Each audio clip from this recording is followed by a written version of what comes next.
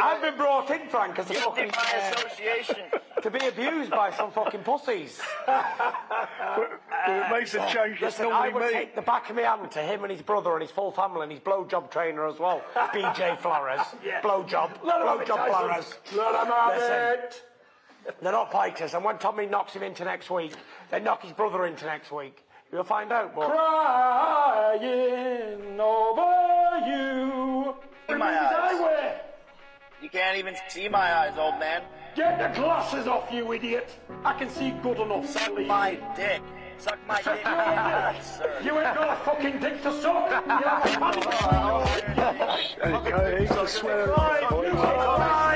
Tommy, You've got a gash, not a dick. Tommy, you were trying to say something there. You were trying to say something.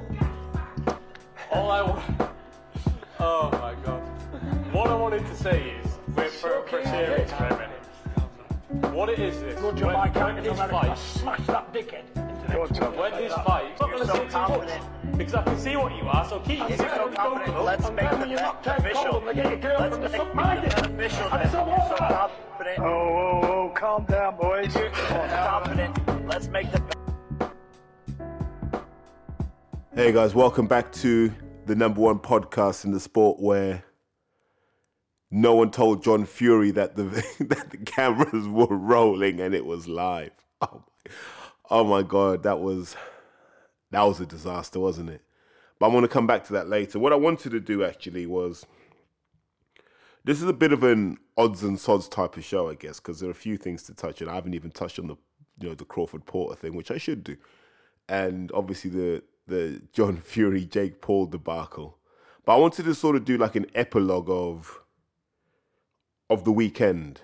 You know, everyone's had a few days to process what's happened, and just to give that kind of layer of context, because I think I gave you three episodes of a lot of detail, which some people love, but sometimes you need a context in which to wrap all of these things over and, you know, not help it make sense, but kind of tie it up in a neat little bow.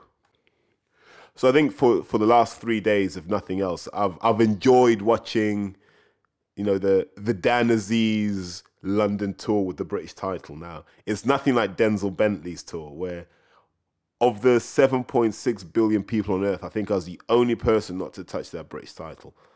And I think we all learned an important lesson from that. So number one, you know, less is definitely more. And number two, it's only a stepping stone. So what I can say in the intervening days since Dan won, his attitude's been spot on.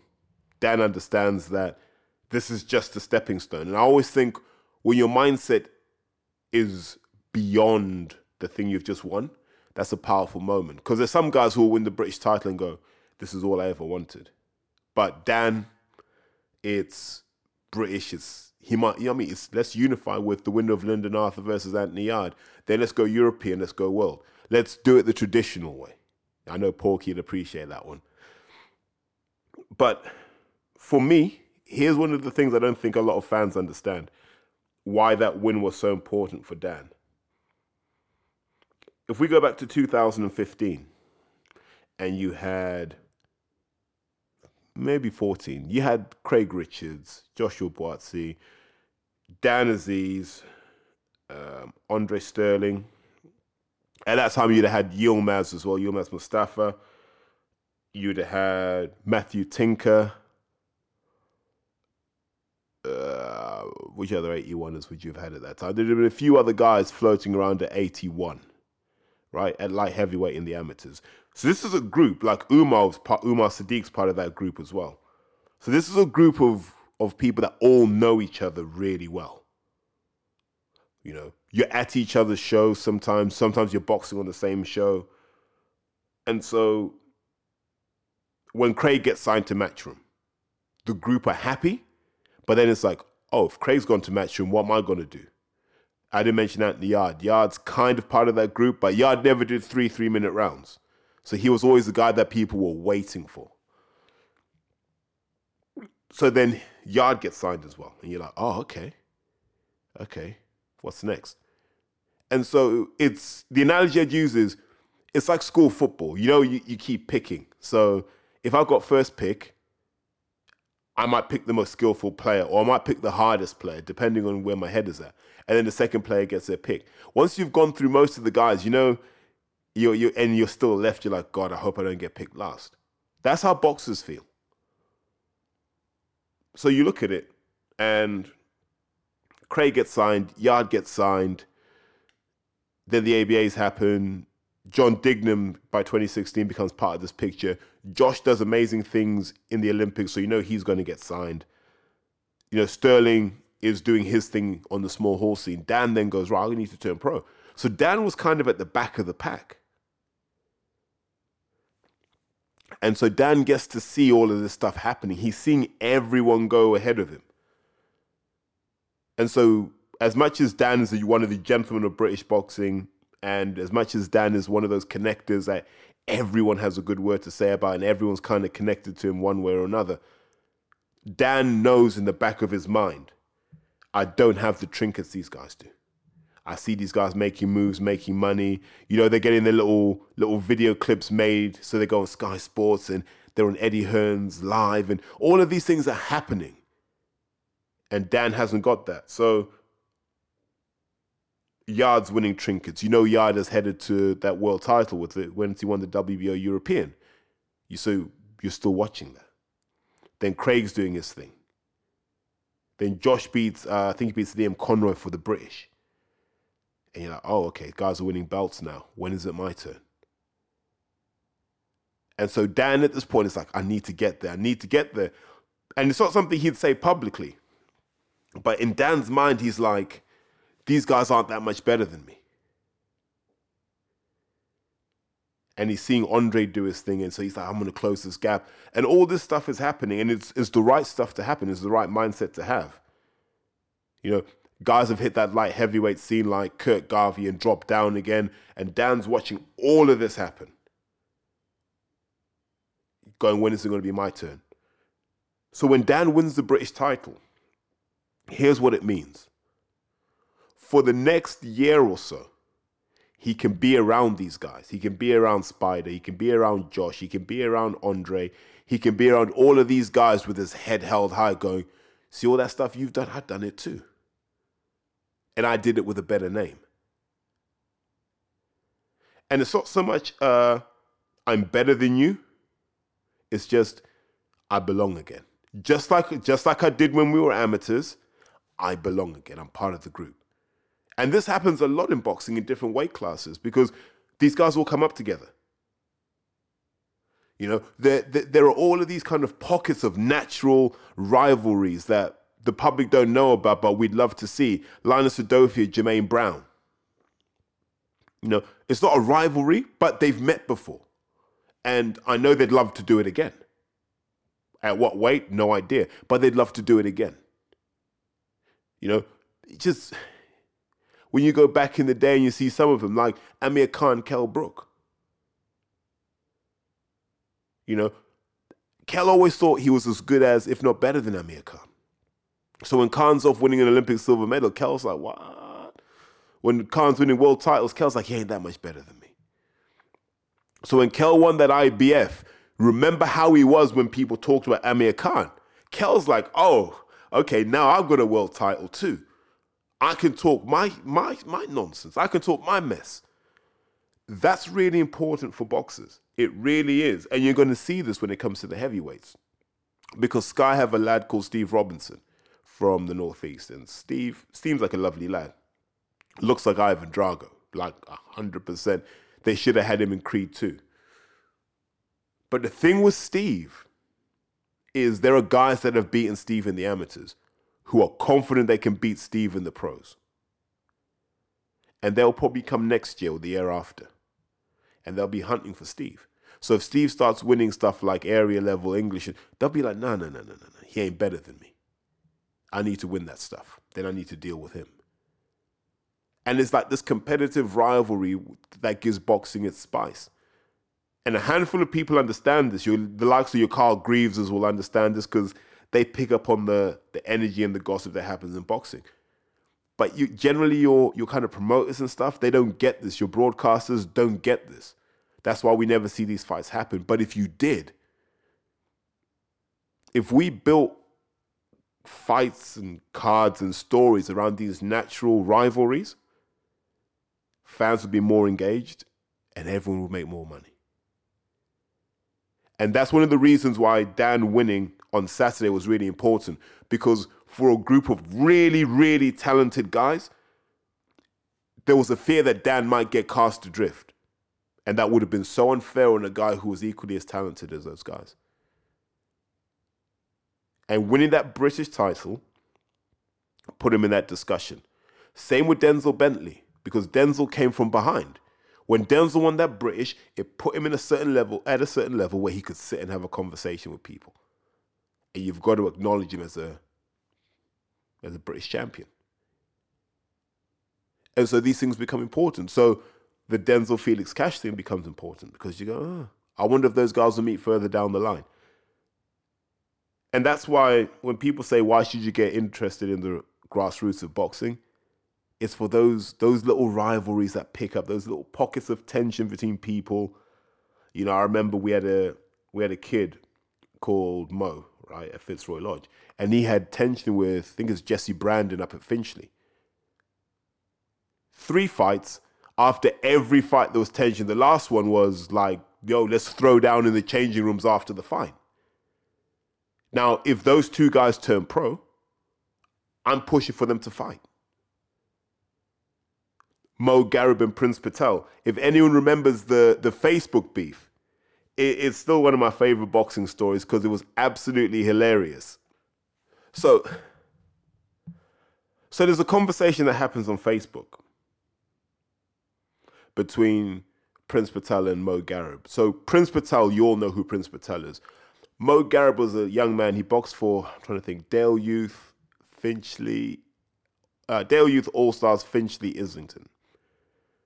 Talented kid. I wonder what he's doing now. Maybe that's a question for Ring Talk.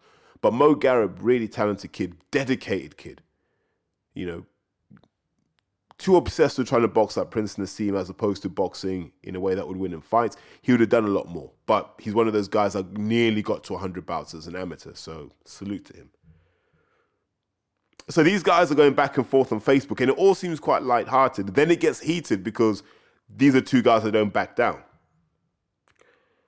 And it starts getting like quite serious now. And Prince Patel's like, listen, you know, I'm not the kind of guy to mess around with. You'll get battered. Mo Garib's like, I'll come and find you. Where are you? And no word of a lie. So then you start getting the pictures. And Prince Patel's like, I'm right here waiting. Mo Garib sends a picture of him getting into his car going, I'm on my way. Mo Garib drives up to where Prince Patel was, takes a picture and goes, where are you? And like, it's that sort of thing where it's like, we're going to do this today. And I think they just got talked back from it. You know, sensible heads prevailed.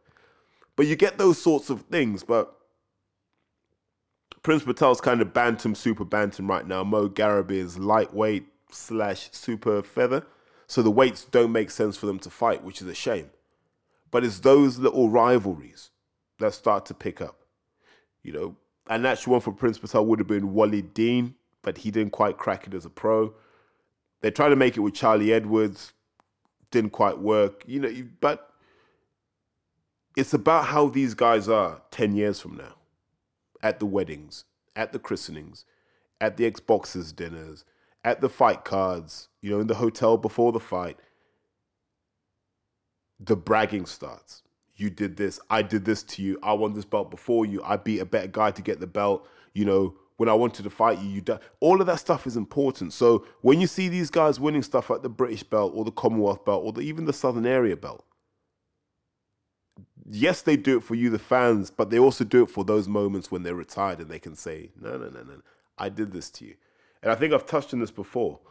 If you want to know how real rivalries are, if you ever bump into Keith Bristol, just ask him what he feels about fighting Dennis Andrews. I think those guys fought 3 times. Dennis Andrews won all 3. But Keith will tell you that he'll beat Dennis Andrews in the 4th. Like, that rivalry's never dead. You know, you can ask him, what would you do if you had to sit next to Dennis Andrews on a bus? And he was like, yeah, I think we'd be fighting. And those guys fought over 30 years ago.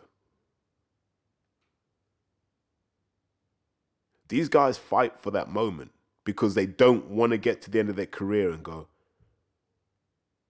God, you guys did more than me, but I had more than you. So, it's worth understanding that sometimes. So sometimes when we're happy for people, when you see boxers happy, it's part happiness and part relief. And that relief comes from the fact that they get to sit there at the table with the guys they came up with. So I just wanted to give that as just a bit of context to understand. The other thing I wanted to say was how happy I was for Mikel Lawal, and here's why. He got his first real, moment in boxing. Now, he's been known for being heavy-handed for a while, and he's done it on shows before. But this week has been the first week I've seen Sky Sports and Boxer, and there'd be a concerted effort to zero in on Mikel Lawal's knockout and make that a moment. And in doing that, it puts him over in the public mind. And these are the things you look for. So when you see the young Azim brothers, who God knows how they make their weight, but when you see these guys getting their moments this early in their career, it's a reminder that actually we talk about fights in boxing, but boxing's really about moments. The Rumble in the Jungle is about moments. You can pick the moments, right? In the documentary, what are the key moments? When George Foreman's putting holes in the bag, there's putting dents in the bag that don't fill out. And you know that bag's full of sand, so they should. And they're almost too scared to fill back up. There's that moment. Then there's a knockout, right? It's just moments. The Thriller in Manila, no one can tell me what happened in round 6. But you remember the moment where Frazier can't go back out. Fight of the century, Ali versus Frazier. You remember the moment Ali gets put down. Mike Tyson, Trevor Berbick. I don't know what happened up until the point where Berbick gets put down, gets up, falls over, gets up, falls over. Boxing's really about moments. That's its beauty. It's about moments. That's why it lends itself to Instagram and YouTube, because it's about those moments. And as a boxer, you try and create those moments. And it was good to see a broadcaster and a promoter capture those and understand that actually it's these moments that will define this man's career. So I really enjoyed that. And as you already know, I really enjoyed that show. I think if you're a young British boxer, you don't want to deviate too far from Sky. And here's why. A year from now, if the current DAZN model carries on as it is, a lot of these guys are going to be forgotten. You're just not going to see... You'll still see Joshua and you'll still see Conor Benn and you might still see Campbell Hatton. But I worry that guys like Okoli, Boatsy, Craig Richards, I worry that these guys will disappear from that kind of public consciousness and they'll only exist to the hardcore of boxing fans. They'll lose that crossover access. But if I'm a boxer on the way up, especially if I'm a 2 or 3 fight novice, the next 3 years don't matter. I'm going to fight the same people, whether I'm on BT, Channel 5, DAZN, it doesn't matter. I'm fighting the same people because the budgets are broadly the same. Why wouldn't I put myself on Sky and take the cross-promotional opportunities that offers? You know, I'm just watching the Champions League now, and there was a little bit about Yard and Arthur, and it's made me a bigger Lyndon Arthur fan, actually. And that's the importance of that kind of crossover programming. Because I'm a Lyndon Arthur fan. I was before, but I like him now as a character and a personality. I think, you know, he's got that realness to him that we hadn't been able to see before. But I do say this, if you're a young boxer and you don't know where you should be, and you're coming up to the end of your fight contract, maybe you got 1 fight left, maybe you got 2 fights left, you got to get yourself on Sky. Especially now before they get the checkbook out. And at some point they will get the checkbook out. You want to be one of their go-to guys now. And that way you'll get looked after. The other thing I wanted to talk about, and this is just a question to the fans, because I posed this question over the weekend. What's the appetite for supercards? So my whole thing is, you charge the fans 60 quid. And for that 60 quid, you get 6 fights. Just 6. No learning fights, no development fights, no WBA this, no WBA that. Literally fights that are too good for TV. Yeah. You can only do it once a year.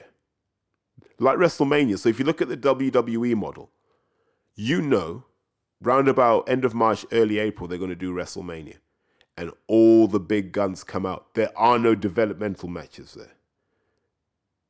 Yeah, we're ending storylines. Things are getting concluded at WrestleMania. And that's what we need for boxing.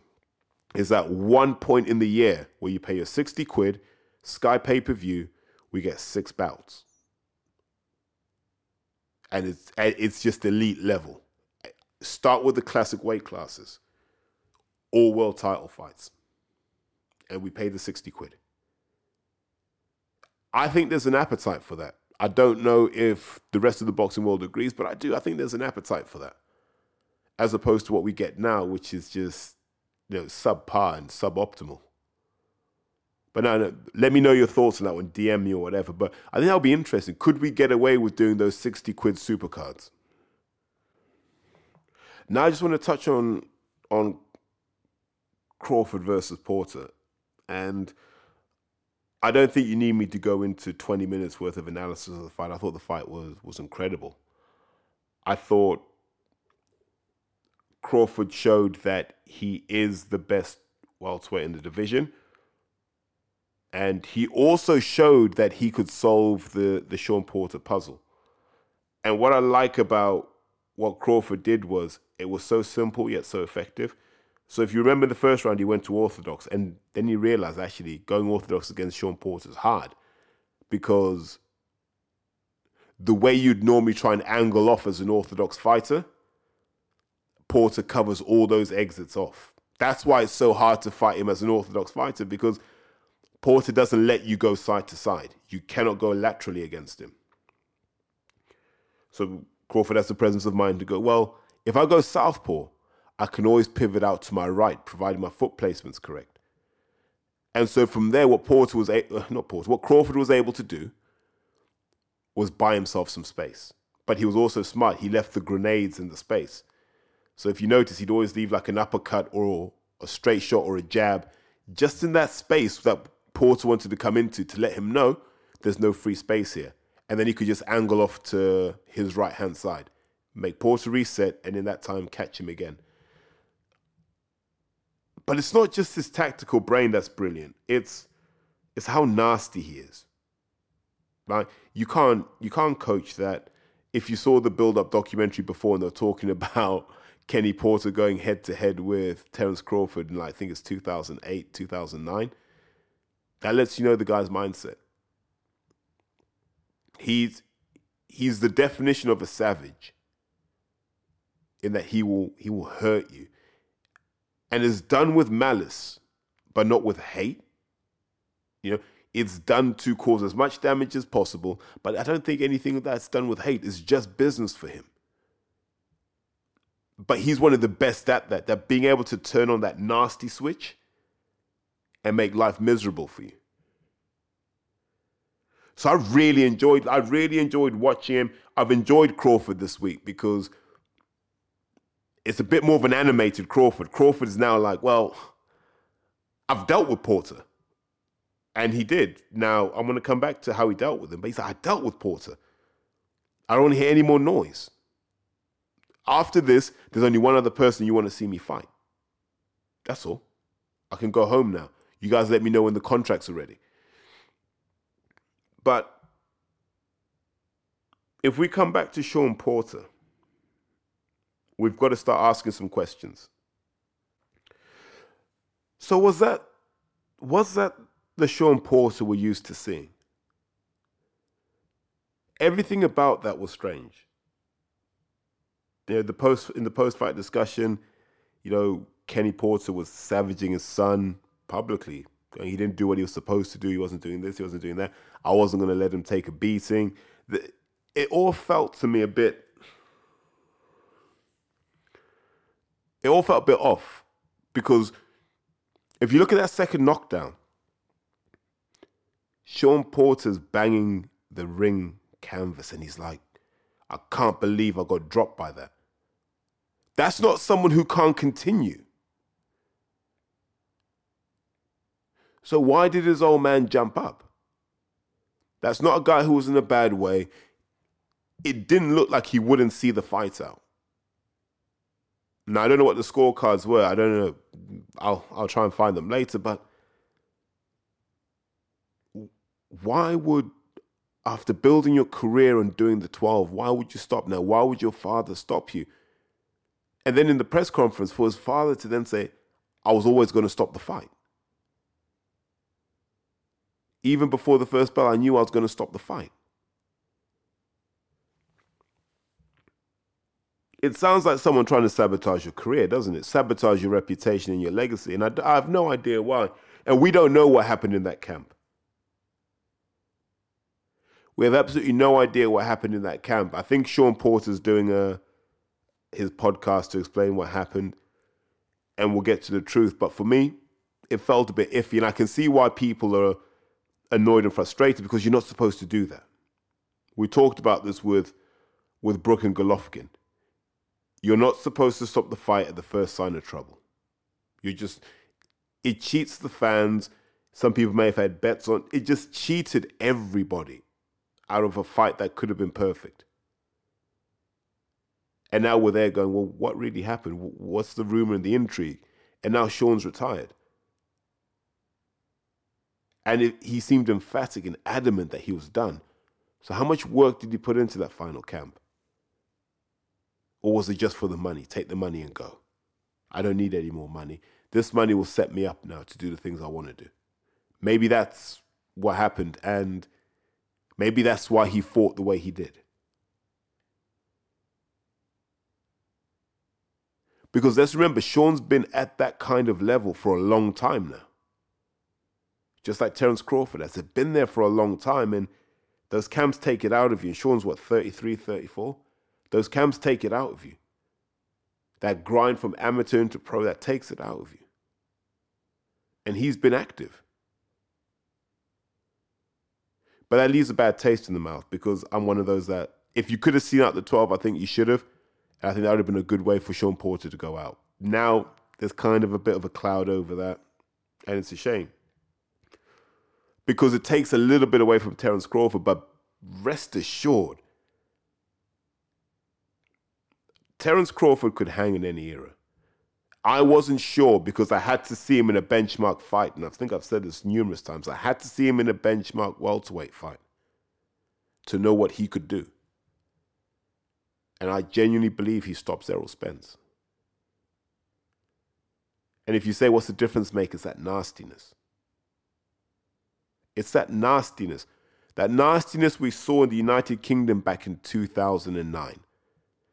When the USA boxed an England squad. And in that England squad was a young lad called Dudley O'Shaughnessy. And Dudley O'Shaughnessy was the blue-eyed boy of London boxing.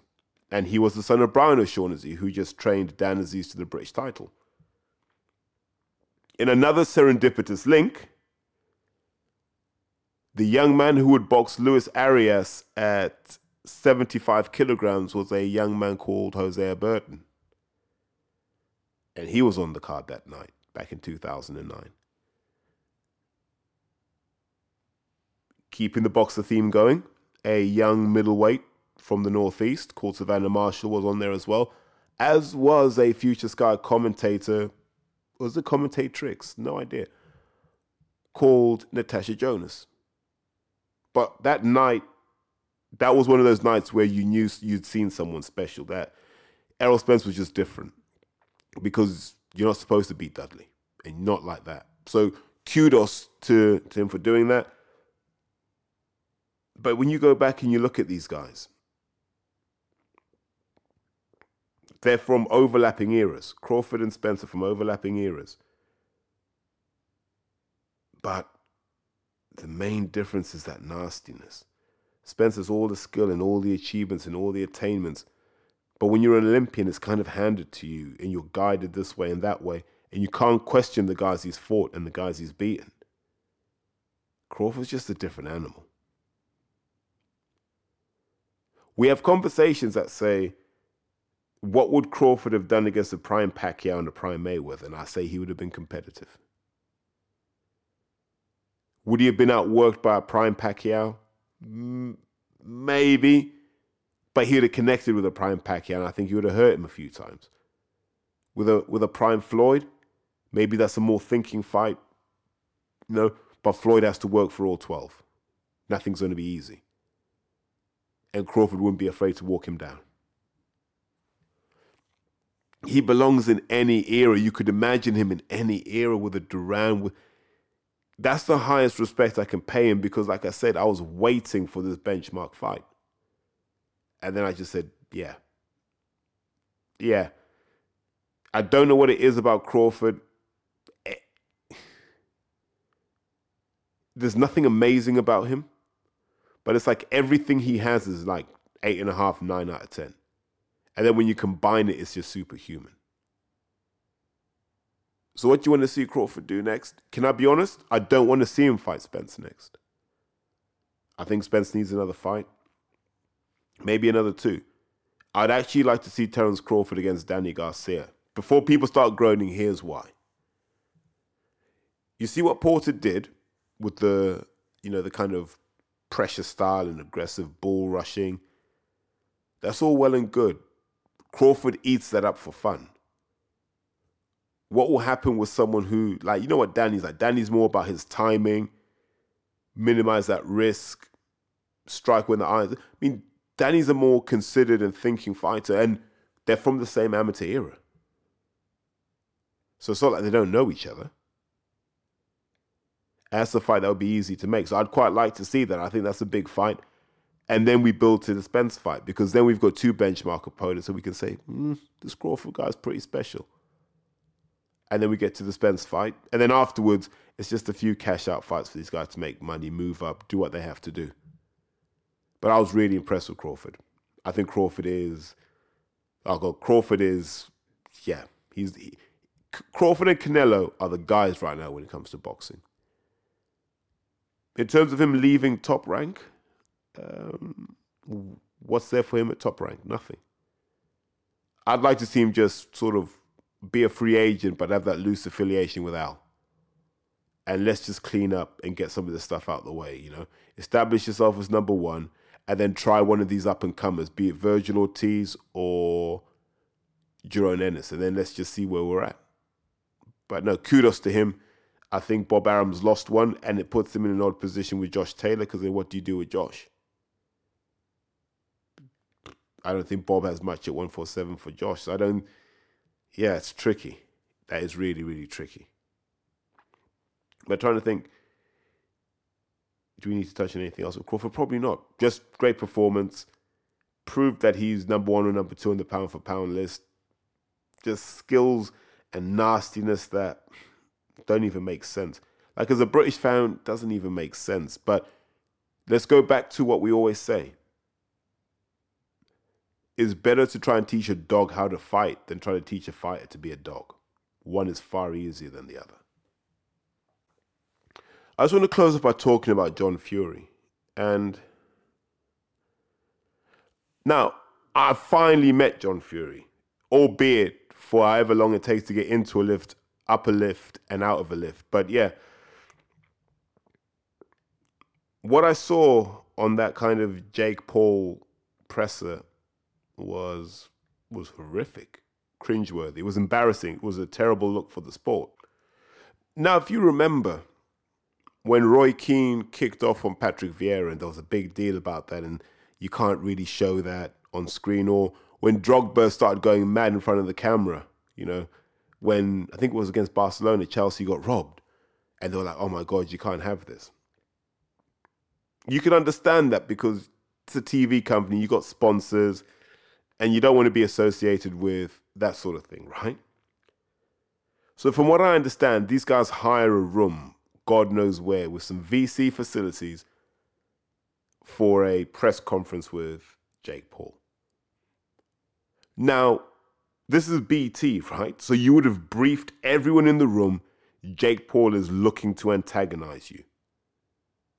You can bite a little bit, but please don't go over the top. Don't put us in a position where we're going to have to justify actions here, right? And I think Tommy kind of got the memo. Tyson got the memo. Big John Fury either got the memo and ripped it up or just didn't get the memo at all, because he spoke like, how do you even describe his behavior on that? Everyone has those friends, right? You know that friend who, from when you were young, was always considered the class clown and always used to do stupid things because in their head they thought that's what made them popular. They thought that's why they had friends, because they did these things. I had a friend like that called Edward. So what Edward would do is he'd get drunk. So we're about, 17, 18? He'd get drunk and we'd be in a nightclub. And Ed would run around headbutting people in this nightclub. Yeah? He'd run up and go, "Oh, mate, what are you looking at?" And the guy looked confused. And he'd just headbutt him and run off. Because he thought that's what people wanted him to do. So one day he headbutted the wrong guy. And the bouncers took him out the back. And the guy's mates were waiting for Ed. And poor old Ed got the absolute crap smashed out of him. We didn't know what had happened, so we had no idea. But they literally found the kid out the back, just laid out, bleeding. Because he headbutted the wrong guy. And like when you spoke to him and he's older, his thing was, I thought that was the only reason you lot liked me, because I could go around headbutting people. And John Fury's a bit like that, where he's got this reputation for being a guy that just says whatever he wants and doesn't take a backward step and just, whatever you can say, I'll say something worse, right? And he's run with it, even though he's got to be in his 50s now. He's just run with it like an 18-year-old Edward, nearly said his surname there, but you can't do that. It was embarrassing, it was cringeworthy. It was so bad that BT have pulled the video down, but here's the problem. In a digital age, everyone knew what a car crash that was, and I imagine about 50,000 people have probably saved that and gone, every so often we're going to have to wheel this out. I don't know if BT will ever escape that, because that was terrible. It was terrible. And every time John spoke, you could see Tyson looking away. You could see Tommy looking away, go, "Oh my God." And no one could rein him in. It was terrible. It was embarrassing for the sport. Like, that's the reason boxing doesn't make money. That's the reason you will never get Rolex involved in boxing. That's the reason you'll never get Ferrari involved in boxing. That's the reason you won't even get Nat West involved in boxing. Because they see stuff like that and they go, this is too much like the Wild West. You wouldn't have that. You'd rarely get that in football. And you definitely wouldn't get that in football when there's been a press briefing beforehand. Did that give added spice to Fury versus Jake Paul? Nah, not really. That's a fight we already want to see, because they've done all the hard work. Let the fighters do the hard work. It didn't need John Fury inserting himself into that. It just didn't. And now people are going to look and go, but isn't this the guy that sits on the BT sofa with David Hay and everyone talking? So I don't expect they'll have John Fury back in the BT studios after that. Because what they've realized very quickly is he cannot be trusted. Even in the most low level of tasks, he cannot be trusted to execute. And I just watched some of the language, man. It was, at a time when we're trying to encourage more kids and more women to engage with boxing, some of the language John Fury used, man, that's from like 30 years ago, man. It was terrible. And I don't want to hear any of this, I'm a fighting man, I'm this, I'm that, so I can do what I want, say what I want. It wasn't good. It just wasn't good. I shouldn't have enjoyed watching it, but I kind of did in that sort of car crashy kind of way. But, I'll be intrigued to see BT and Steve Bunce try and talk the way out of this one. But that was just bad. That's a head in the hands moment for BT. And, yeah. Go and watch it. If you can find the clips, even like on a Michael Benson tweet, just find the clips and see how terrible it was. I'm going to stop talking about it now because it doesn't make me feel good about the sport, to be honest. And actually, it's probably a good point to wrap up. Just want to say, if anyone watched the show that was streaming on Boxing Social, shame on you. You've embarrassed yourself, yeah? Hang your heads in shame. How can you have a prospects show run by Wasserman Boxing on Boxing Social.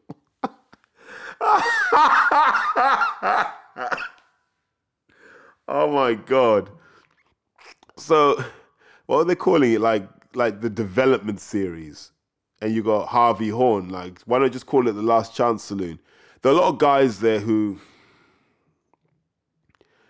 It's a shot to nothing for some people, I guess, but it's not the... Nah. Just don't waste your time. Don't look for no replays. Don't do anything. Just don't waste your time. You got better things to do with your lives, guys. And on that note, I will sign off and say take care and have a fantastic day. Okay, bye.